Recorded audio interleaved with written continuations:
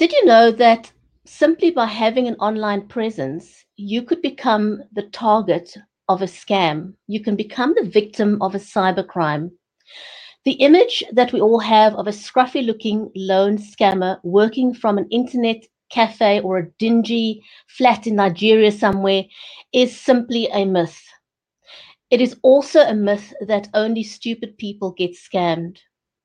Scams are, in fact, orchestrated by highly sophisticated and well organized groups of people that are part of a syndicate.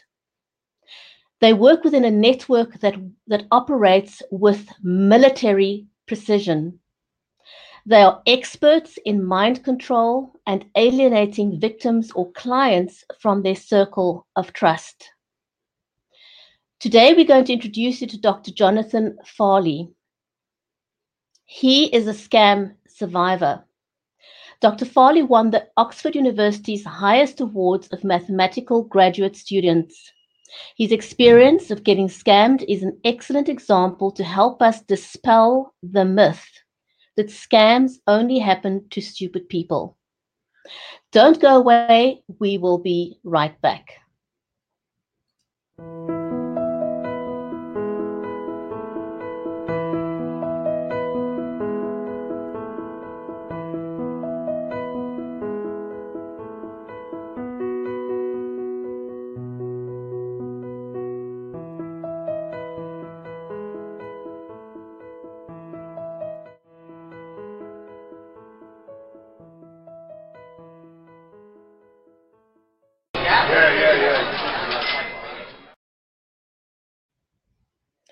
Welcome back. This is episode 11 of the Conversation Online Safety. I'm your host, Brigetti Limbanda. To illustrate why people who get scammed are not stupid. Not knowing how to fly a plane or not having a formal degree doesn't make you a stupid person. Not knowing how to drive a 16-wheeler doesn't make you stupid. It simply makes you uninformed or untrained in those specific fields, not uneducated and certainly not stupid. Therefore, you may be educated in various other fields, just not in the field of cyber crimes like fraud and scams. Yes, you heard that right. Fraud and scams are cyber crimes. So people who get scammed are not stupid, and that myth we must simply dispel. Our guest today is Dr. Jonathan Farley. He graduated cum laude from Harvard University with the second highest grade point average in his graduating class. He obtained his doctorate in mathematics from Oxford University after winning Oxford's highest mathematics awards for graduate students, the Senior Mathematical Prize and Johnson University Prize. He has been a visiting professor of mathematics at Caltech, a science fellow at Stanford University Center for International Security and Cooperation, also a visiting scholar in the Department of Mathematics at Harvard University, and a visiting associate professor of applied mathematics at MIT. Seed magazine named Dr. Farley one of 15 people who have shaped the global conversation about science in 2005. Dancing with the Stars' Danica McKellar, star of the hit TV show The Wonder Years and a judge for the 2016 Miss America beauty pageant, called Dr. Farley the incomparable, brilliant Jonathan Farley in a New York Times bestselling book, Hot X Algebra Exposed. So let us invite Dr. Farley for this conversation.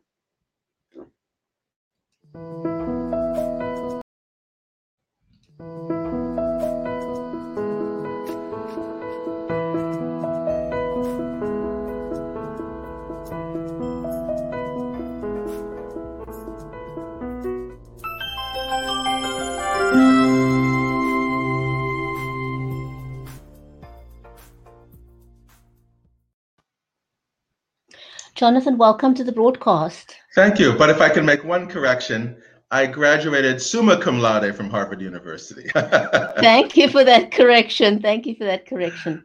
I am eternally grateful that you agreed to this interview with us today, because there's a huge myth out there. You may have heard me in the introduction. It's an absolute myth that only stupid people get scammed.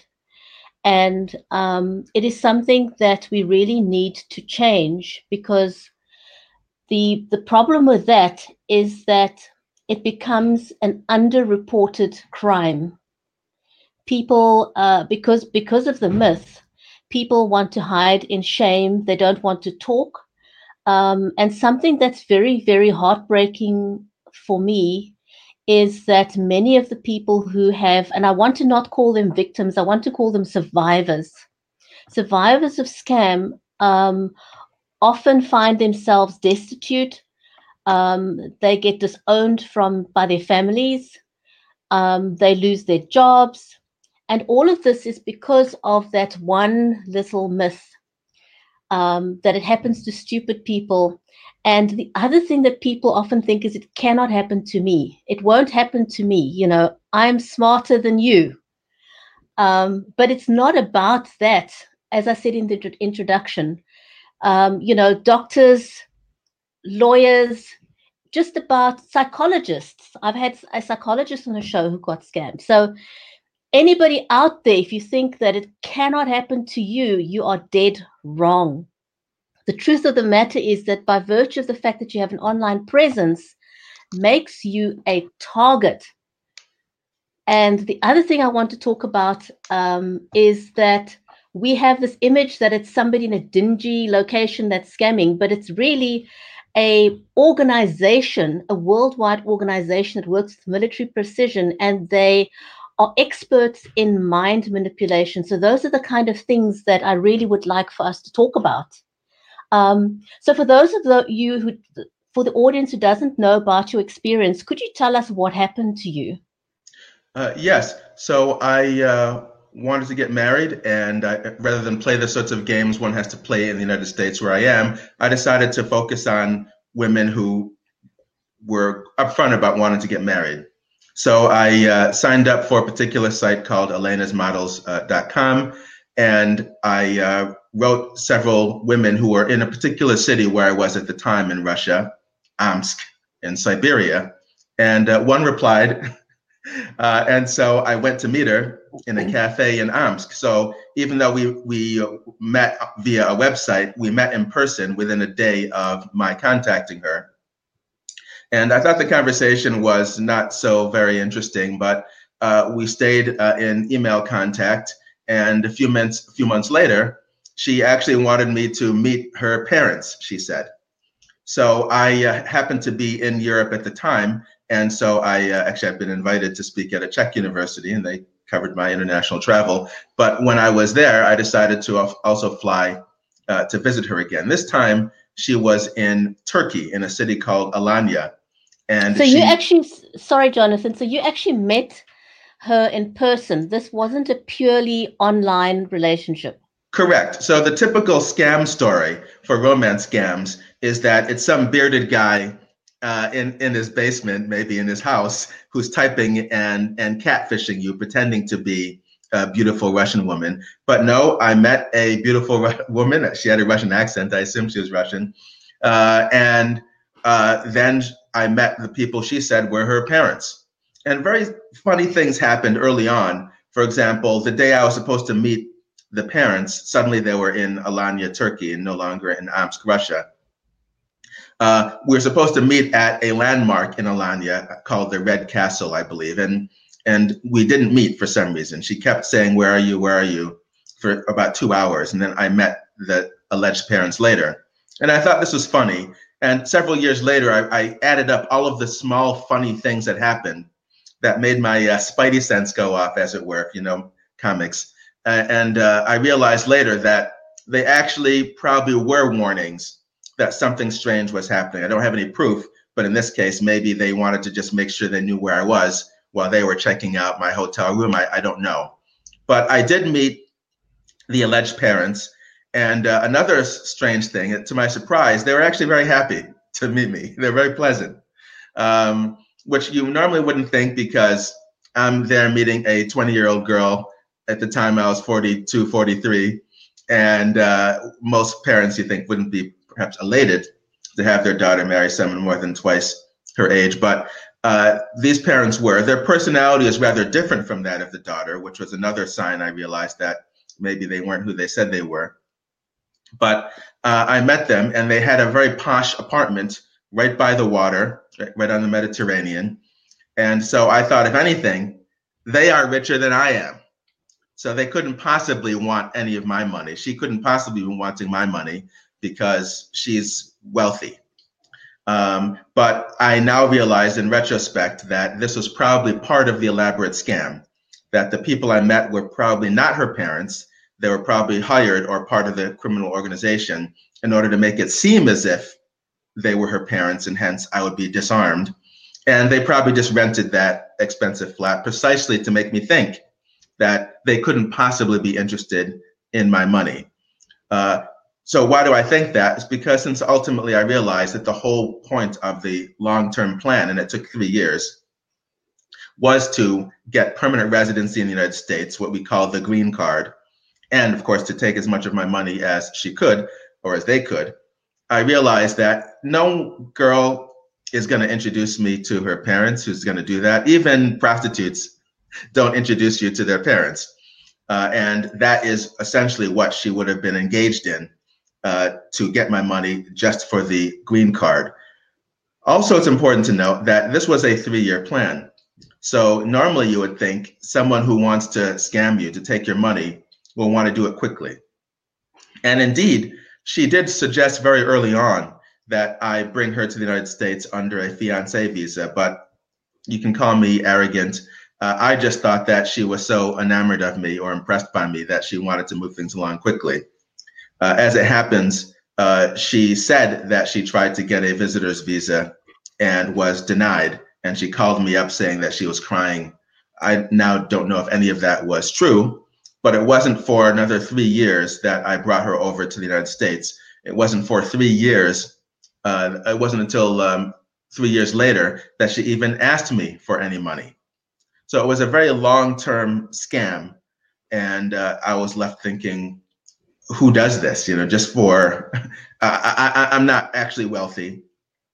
I will be someday, but I'm not right now. I'm just an ordinary university professor. I make enough money for myself, but you wouldn't think that it would be worth spending 3 years with a group of people. And there was a group of people, and that's what I realized at the end. Actually, about 9 days before I saw her for the last time, I didn't actually think that we were going to be getting separated legally the next week. But I moved out because her behavior had become, I just couldn't take it anymore. So I'd moved out of the apartment that I rented. But when a year later, when I looked at surveillance video footage, because she stole almost all the furniture, I saw about a day before I saw her for the last time, she was coming up the stairs in the basement part of our 25 or 30-story apartment complex with some man. Now, you might think she was having an affair. Now, from the body language, it didn't seem to me as if they were having an affair. But my question that I have to this day, and probably will have for the rest of my life, is who was this person? What was he there? This was taken at about 4:19 a.m. the day before the last time I saw her. I think that man may have been there to kill me, and that's not hyperbole. Here's why. The day before I saw her for the last time, we had arranged for me to take her to the airport so that she could fly away forever. And the day she was going to fly away was the day we were going to go to the lawyer's office and sign the legal separation papers. But this was the day before, and it's possible that if your marriage is collapsing, you might want to see your wife, right, and try to repair things.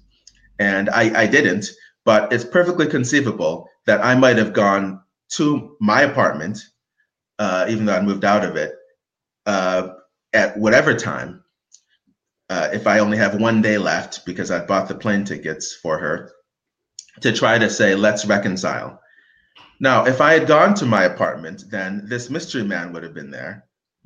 And what do you think would have happened? I'm sure the mystery man, who knows what he'd been told, the mystery man probably would have tried to force me out of my apartment. This is all hypothetical now. And in an ensuing conflict, because I wouldn't leave my own apartment because some stranger tells me to leave my apartment. Probably my wife could have taken a kitchen knife and stabbed me in the back. And with the laws that we have in America today, that would have been ruled self-defense. So even though I myself don't like to say I am a survivor, I actually think that that was a possibility, that my wife could in fact have intended to murder me. That is a perfectly plausible scenario. She did say the week before that she was connected to the Russian mafia, and that if I something about how I might if something happened to her, she said I might wind up in the news, meaning I might wind up in the newspapers, article about me saying that I've been killed. And at the time, I thought she was simply mad because she said this the day I moved out of the apartment. But in retrospect, once she stole almost all of the furniture, I realized, oh, wait a minute, she couldn't have done that by herself. She'd been in the United States less than 4 months. She didn't have a car. She knew English, admittedly, but she'd never been to this city in particular before. She didn't know this city. I didn't know the city, and I'd lived there for 3 years. And I myself, as an American, knowing English and having lived in the city, couldn't have emptied my apartment in the 2-day period that she had to do it. That required organization, ergo organized crime, ergo the mafia, Russian or otherwise. So I realized after she left, after I discovered the theft, about 2 days later, that she had been serious when she said she was connected to the Russian mafia, and that she was part of it, and that it was part of a network. And so I looked back at all of the strange incidents, all of the weird things that had happened, all the things that she had said that made me think, that doesn't sound right, or that seems weird. And I realized, oh yes, this was a plan from the very beginning. From the moment I emailed her on that website, elenasmodels.com, this had been the plan. So you might think it couldn't be a scam because I approached her. No, she was like a spider, and I walked into the web. That is that is basically what happens in these scams, and it's something that people need to realize. I cannot emphasize it enough that, as you said, you walked into the spider's web, and that is exactly how it happens for everybody else out there, because they fall hook, line, and sinker for the picture of an attractive man or an attractive woman, and that's simply the bait. And what people don't understand, it was not the exact same case in your instance, but what people don't understand is that that's the bait used to hook people, and they are literally manipulated over a long period of time. It's not something that happens in a day or 2 days or 3 days. As you said, in your case, it was 3 years. And that is a typical thing, that happens to most people. And in that period of time, you are manipulated without you even realizing that you're being manipulated by not just one person, but by a group of people. Yes. And I cannot emphasize that enough. It's not just one person. It's a large network of people that are interconnected. And one of the ways that they gain access to people, or access to their victims or potential victims, is the fact that there's so much anonymity allowed on social media networks. Anyone can go and create a fake profile. It's quick and it's easy to do it, and you can hide behind a fake profile, and the social networks are not taking responsibilities. They're hiding behind a law that was in effect, I think, 22 years ago in the United States. Well, And they use that as an excuse not to verify users or authenticate them?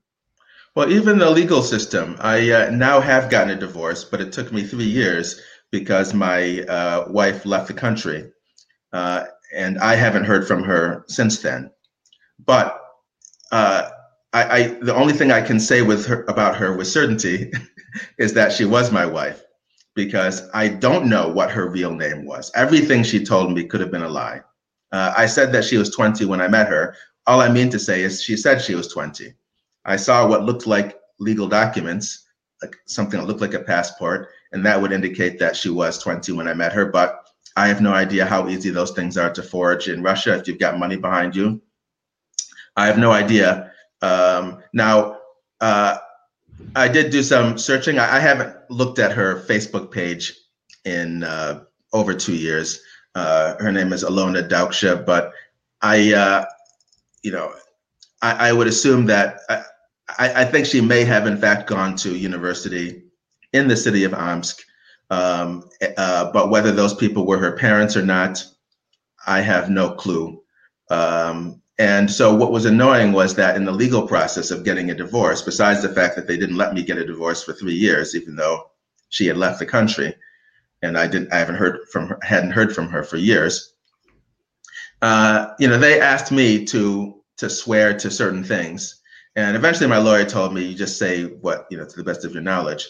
But they wanted to know, was she in the military, all this stuff. Now I'm pretty sure she wasn't. But it was it's annoying that it had to fall to me to swear about information concerning her when she was a criminal. I mean, she wasn't actually convicted of theft because, again, a problem with the law. A wife can legally take everything that a husband has, everything, without his knowledge or permission, and it's not considered theft. And she probably knew that. But there was a police report. I filed it the same night that I discovered the theft, about 2 hours after her plane took off. Whether she got on the plane or not, again, I don't know. I saw her enter the security area, but for all I know, she doubled back. So this is a problem with the legal system as well. And also there's a problem with how people perceive the victims. It was an elaborate scam. I had read many books about scams, especially with mail order brides. And so I thought that I was prepared. And I had never seen anything in any of the books that I read mentioning a scam like this, that the person might be working with others. Because I knew that what she accomplished, she couldn't have done on her own. For example, removing almost all the furniture. One person can't do that. But a moving company, any reputable moving company would not just come to an apartment in a posh apartment building with expensive furniture, at this time she was supposedly a 23-year-old woman, see a 23-year-old girl, and then say, we're just going to take all this stuff out for you. I don't think any reputable, including not just the furniture, but things like vacuum cleaners and stuff like that. I don't think it's such a quick space of time. Yes. Because there wasn't enough time to plan all this. It just simply wasn't in that time frame. Yes, someone planned it for her, or this was the plan from the very beginning. In 2 days, because that was the space of time from when she said she wanted the plane ticket to leave and just wanted a divorce to the time of the plane that she said she wanted to be on. 2.5 days, or 2 days from the time I told her, yes, I'll buy the ticket. Americans couldn't have done that. Americans could barely have done that. I couldn't have done that. It would have taken me 2 weeks minimum to plan to empty my apartment. And then, of course, assuming she did get on the plane to leave, obviously the furniture was taken somewhere else, probably sold. No reputable person would just say, oh, you're going to sell all this expensive new stuff for probably pennies on the dollar, or maybe not. But no one would think that this was all above board. Only another criminal organization would have accepted this. And so I believe her when she told me she was connected to the Russian mafia. That's probably one of the few things I do believe about her. Right.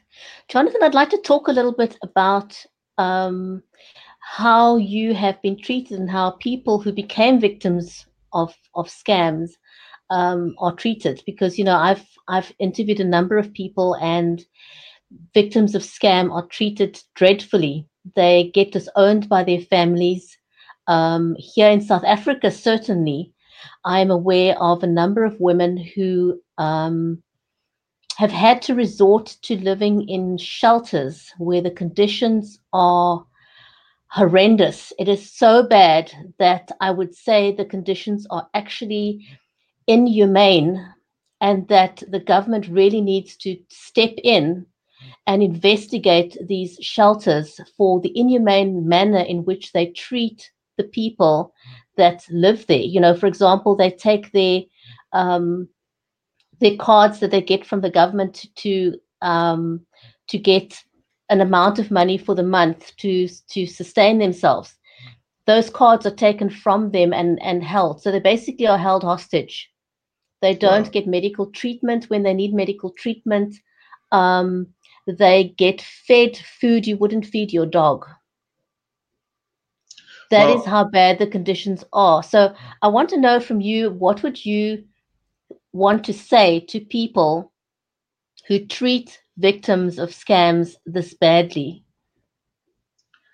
to quote Greta Thunberg, "How dare you?" I think that it is disgusting. Since my story has been put on YouTube and Facebook and local television where I am now, I've gotten very few supportive messages. I even had one person email me angrily from London. He was angry with me. I was the crime And victim. you the victim. Yes, he was angry with me because he thought that it was embarrassing to all Black people that I was fooled by this girl, he said. And I told him, well, she wasn't a girl. It was a 20-year-old woman, 23-year-old woman, maybe even older. That was just the age she told me. I think older because the plot was so elaborate. I'd like to believe that a 20-year-old couldn't have done it before because there wouldn't be But enough it's time. not just her. That was the Yes, point. it wasn't just her. It's not just her. She was Yes, part of a. She was a pawn yes, in a network, a worldwide network, a web that you yes, got caught into. So it's not just that you got scammed by a girl or a yes, true, person. true. But she was an adult woman, and also um, uh, this man was angry with me, and he failed to recognize just what you said, that it was really a network of people who were operating against me. And then also, there was a YouTube channel which you looked at. I myself didn't have the stomach for it, which spent, I think, 20 minutes attacking me. In this case, it was because my wife was Russian and not, say, of African descent or of Black. But it was brutal. And again, I'm the victim. I just wanted to get married to uh, someone who was nice, and the response is, I deserve what I got. They wouldn't say this to anyone else. So on a few occasions when I do reply to people online, I will say things like, do you go to the nearest hospital's burn unit and make fun of the burn victims? Because that's the kind of person you are, because you're looking at me and attacking me, insulting me, mocking me, and saying I deserved what I got. Many male victims of romance scams actually get the same treatment, because there's this idea, women can shoot for the stars when they're looking for a spouse. They can aim to marry a guy who's going to be president, and that's great. But when a man wants what he wants, and yes, it's true, typically men want women who are attractive, who are young. But in my case, it was actually a little bit more than that. My wife was those things, but I also wanted someone who was nice. I had been with other girls who argued all the time, and this girl didn't. As I said, I didn't think she was after my money because she gave the appearance of being wealthier than I was, as if she would be taking a step down to marry me. She never asked me what my salary was. She sometimes said, "How's your job?" But that was the extent of it. At one stage, I even told her that I was going to take a job in China. I wound up not taking that job, but I told her this, and that didn't faze her at all. So you would think that someone who just wanted me for my money would go, "Oh, wait, he's going to take a job in China, and I want a green card to the United States. Okay, I'm going to end this." No, it didn't faze her at all when I said, "I'm going to take a job in China." So she gave the appearance of actually caring, or at least she didn't give the appearance of not caring about me. She seemed to care about, she seemed not to be interested just in the green card to the United States and just in taking my money. So to me, those are valuable things, that we never had an argument until she came to the United States, except for one occasion. And this occasion I could justify because we were in Italy and she got new shoes and her feet were bleeding from the new shoes. And so she was a little cross, and I could, and then she seemed sorry for it. So I could tolerate that. And that was one occasion. Otherwise, everything between us was smooth until she came to the United States 3 years later. And then her behavior totally changed about 2 or 3 days after she came. So that was the surprise. And that could happen to anybody. There are people who have been married for 20 years and then they get a divorce. No one says, "Oh, the man was stupid because he married a woman who then wound up divorcing him and taking everything." And so this is what is slightly annoying to me, that especially when it's a male victim of romance scams, the public almost seems united in the idea that there's something wrong with the man and the man deserved it. Again, I'm a little self-conscious, but in my defense, there are many other reasons also for not marrying someone my own age, because someone my own age, just for biological reasons, isn't going to be able to have kids. And so this is, or if I marry someone even 15 years younger than I am, she'll want to have kids immediately. And I may not want to have kids immediately. So there are many reasons that should satisfy people who don't like the idea of just marrying some a pretty picture. But I want to emphasize that it wasn't just a pretty picture. Jonathan, that is, I really hope that many people will watch this interview and feel that they've learned something from it, because I have really spoken to so many people who, even after they've realized that they were scammed, and when you realize you've been scammed, it's a huge thing. It's a massive shock to your system. To the point where many victims have committed suicide. They retreat inwardly. It's a highly underreported crime.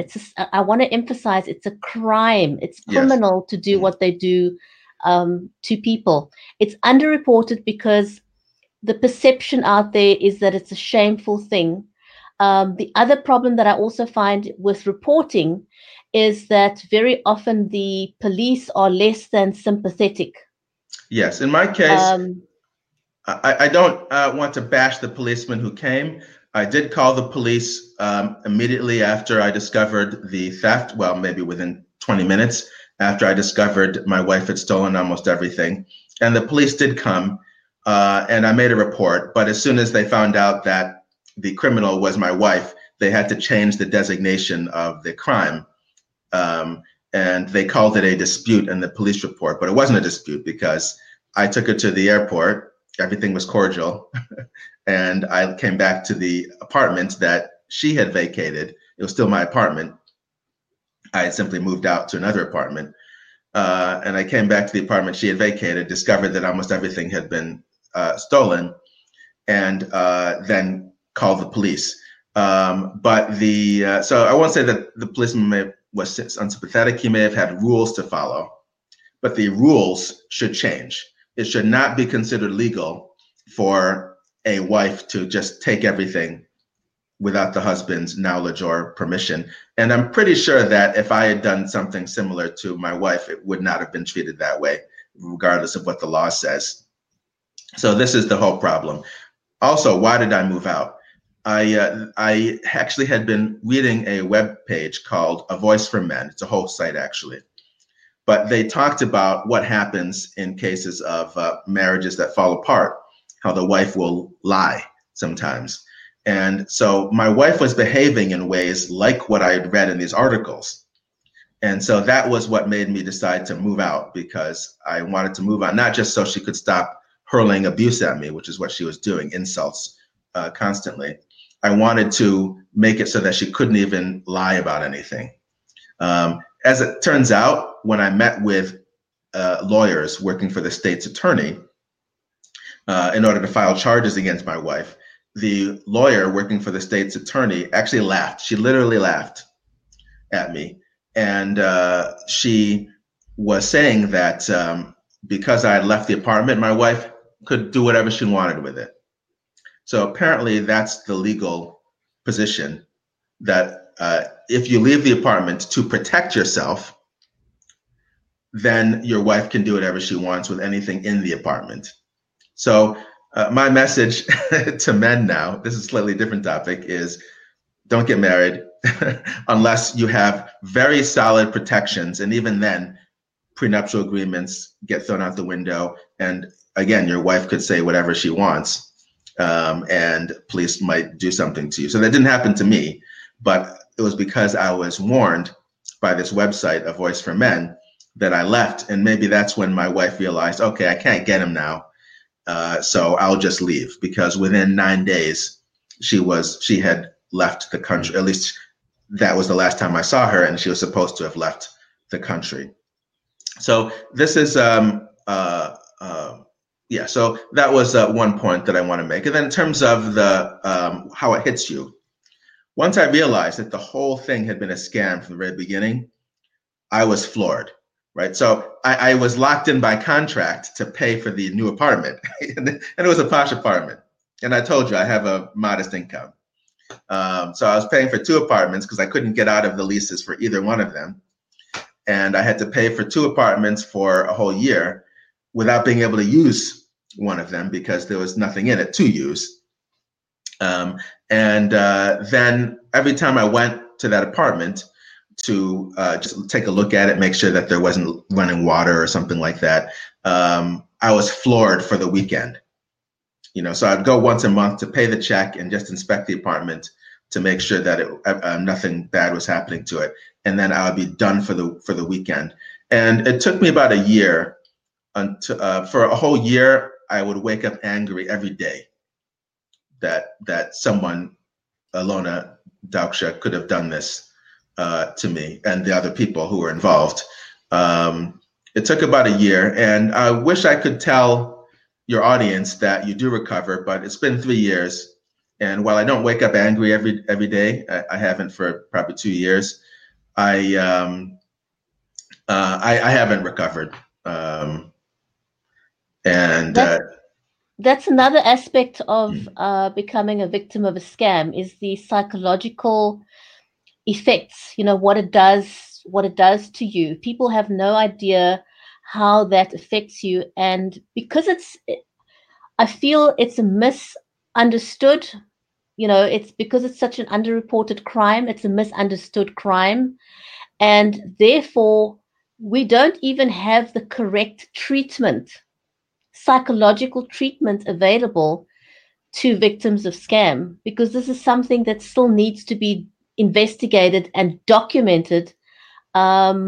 And then they need to work out what the correct protocols would be for treating someone who became a victim of cybercrime. I really feel this is something that needs to be looked at, because there just isn't a diagnosis yet for what happens to a victim of this kind of crime, and how to treat them. It doesn't exist. Yeah. So economically, I survived it.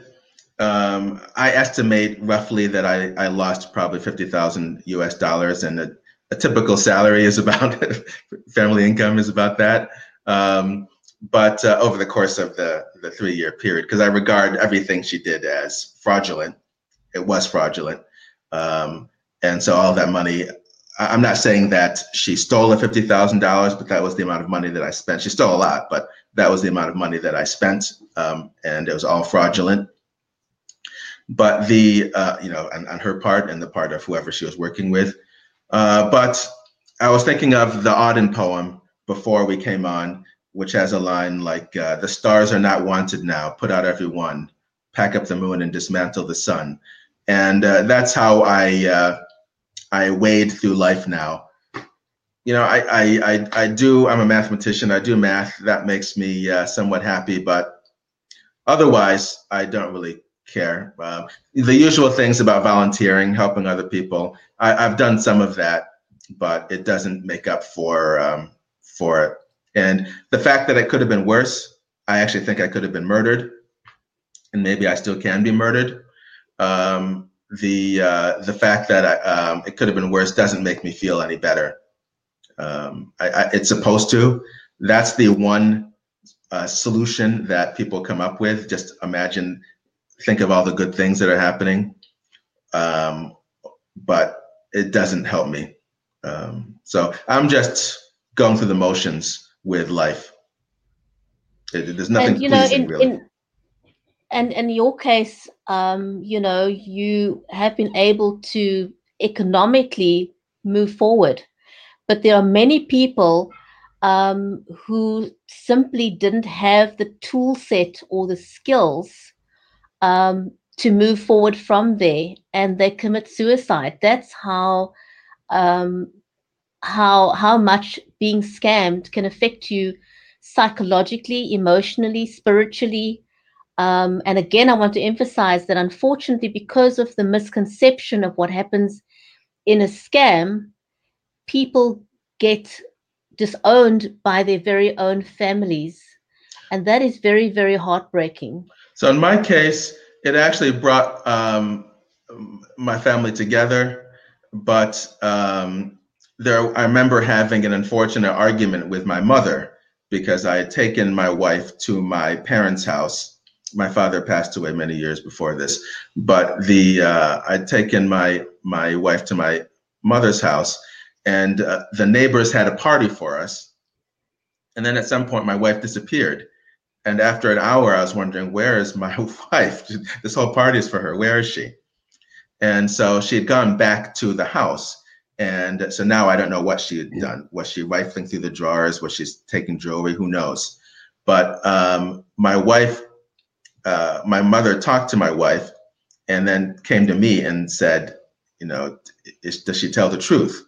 Because my wife was pretending that she had gotten sick, and my mother didn't believe that. And I argued with my wife because I was angry that my mother could think that my wife was anything but honest. And I now realize, of course, my mother saw through my wife. I did not. And so I apologized to my mother months later when I discovered the truth. One of my brothers is a lawyer, and he thought that I shouldn't bother pursuing anything because no one cares about a 40-something man who married a 20-something woman. And that actually might be true. But if it's true, that is just prejudice against 40-something men. I don't lose my rights because I'm a 40-something man who married a 20-something woman. 20-something women don't have carte blanche to rob anyone, to lie about anyone, or who knows what she was doing with my credit cards. She knows my social security number. They don't have carte blanche to do all of that just because they're young and I am middle-aged. And also, I don't want to say that the people who commit suicide are doing what's wrong. If I am found dead of suicide, I want police to investigate it. It could be the Russian mafia, but trying to get revenge for exposing them. But look at my life. I would like to think I can recover, but in fact, I was the one who had years stolen from my life. I could have taken, so you showed a photograph, I think, of my wife and me maybe in Amsterdam or something like that. And I could have taken someone else to those places, to Italy, to France, someone who would have appreciated it. And now, at the age I am now, it would be pretty weird for me to marry someone who is, or to even date someone who is that age. Someone who is that age would clearly either have some issue, some mental problem, or want to just be with someone who's going to pay for stuff, which obviously no one wants. Whereas when I was in my early 40s, it was a different story. I was right on the cusp where it could have been acceptable. There are marriages where the gap is 20 years, and there have been successful marriages, and they stayed married for decades. I know several people like that. But when it gets up to 25, 30, then it becomes weird. And this is important because, as I said, there are objective reasons for wanting to date someone who's that age, because they can have kids without any complications. You don't have to spend $100,000 on fertility treatments. So I was robbed of that as well. And going forward, since time only goes in one direction, I can't get that back. Now, I know in America, your audience is worldwide, but in America, they hate people who whine. So I don't want to give that appearance. I'm just stating a reality. And the people who have the solution to those who are sad say, just turn that frown upside down, or these trite solutions, they don't work because the objective conditions have not changed. Objectively, what makes the person upset has not changed. Right. What would perhaps help me is if my wife and the people connected with her were arrested. If I could find out who this mystery man was in the surveillance video footage, but I'm never going to find out who that was. And no one in Russia is going to pursue my wife criminally. In America, as I said, it's not even regarded as a crime.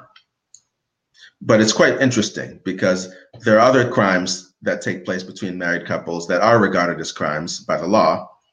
But this one, a wife can do whatever she wants. And presumably, as I said, my wife could even perhaps have murdered me and gotten away with it.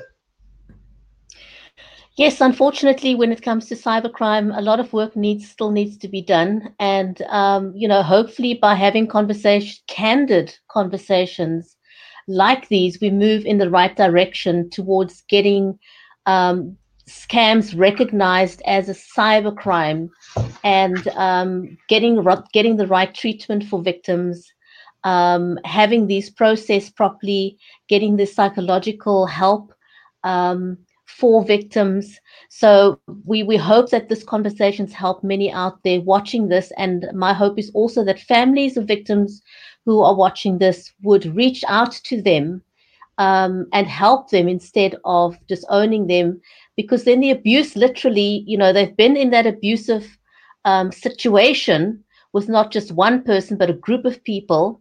But that abuse effectively continues when they are disowned by their families, friends, co-workers, colleagues. Yes, it's rubbing salt in the wound. Correct. Jonathan, we're out of time. Is there anything that you would like to say in closing? Just continue the great work that you're doing. You don't have to be stupid to be a victim of cybercrime or romance scams, but make sure that, if you have these little feelings about something that seems odd, trust them. That's a great note to end on. Thank you for being a guest today, and thank you for the candid conversation. You're welcome.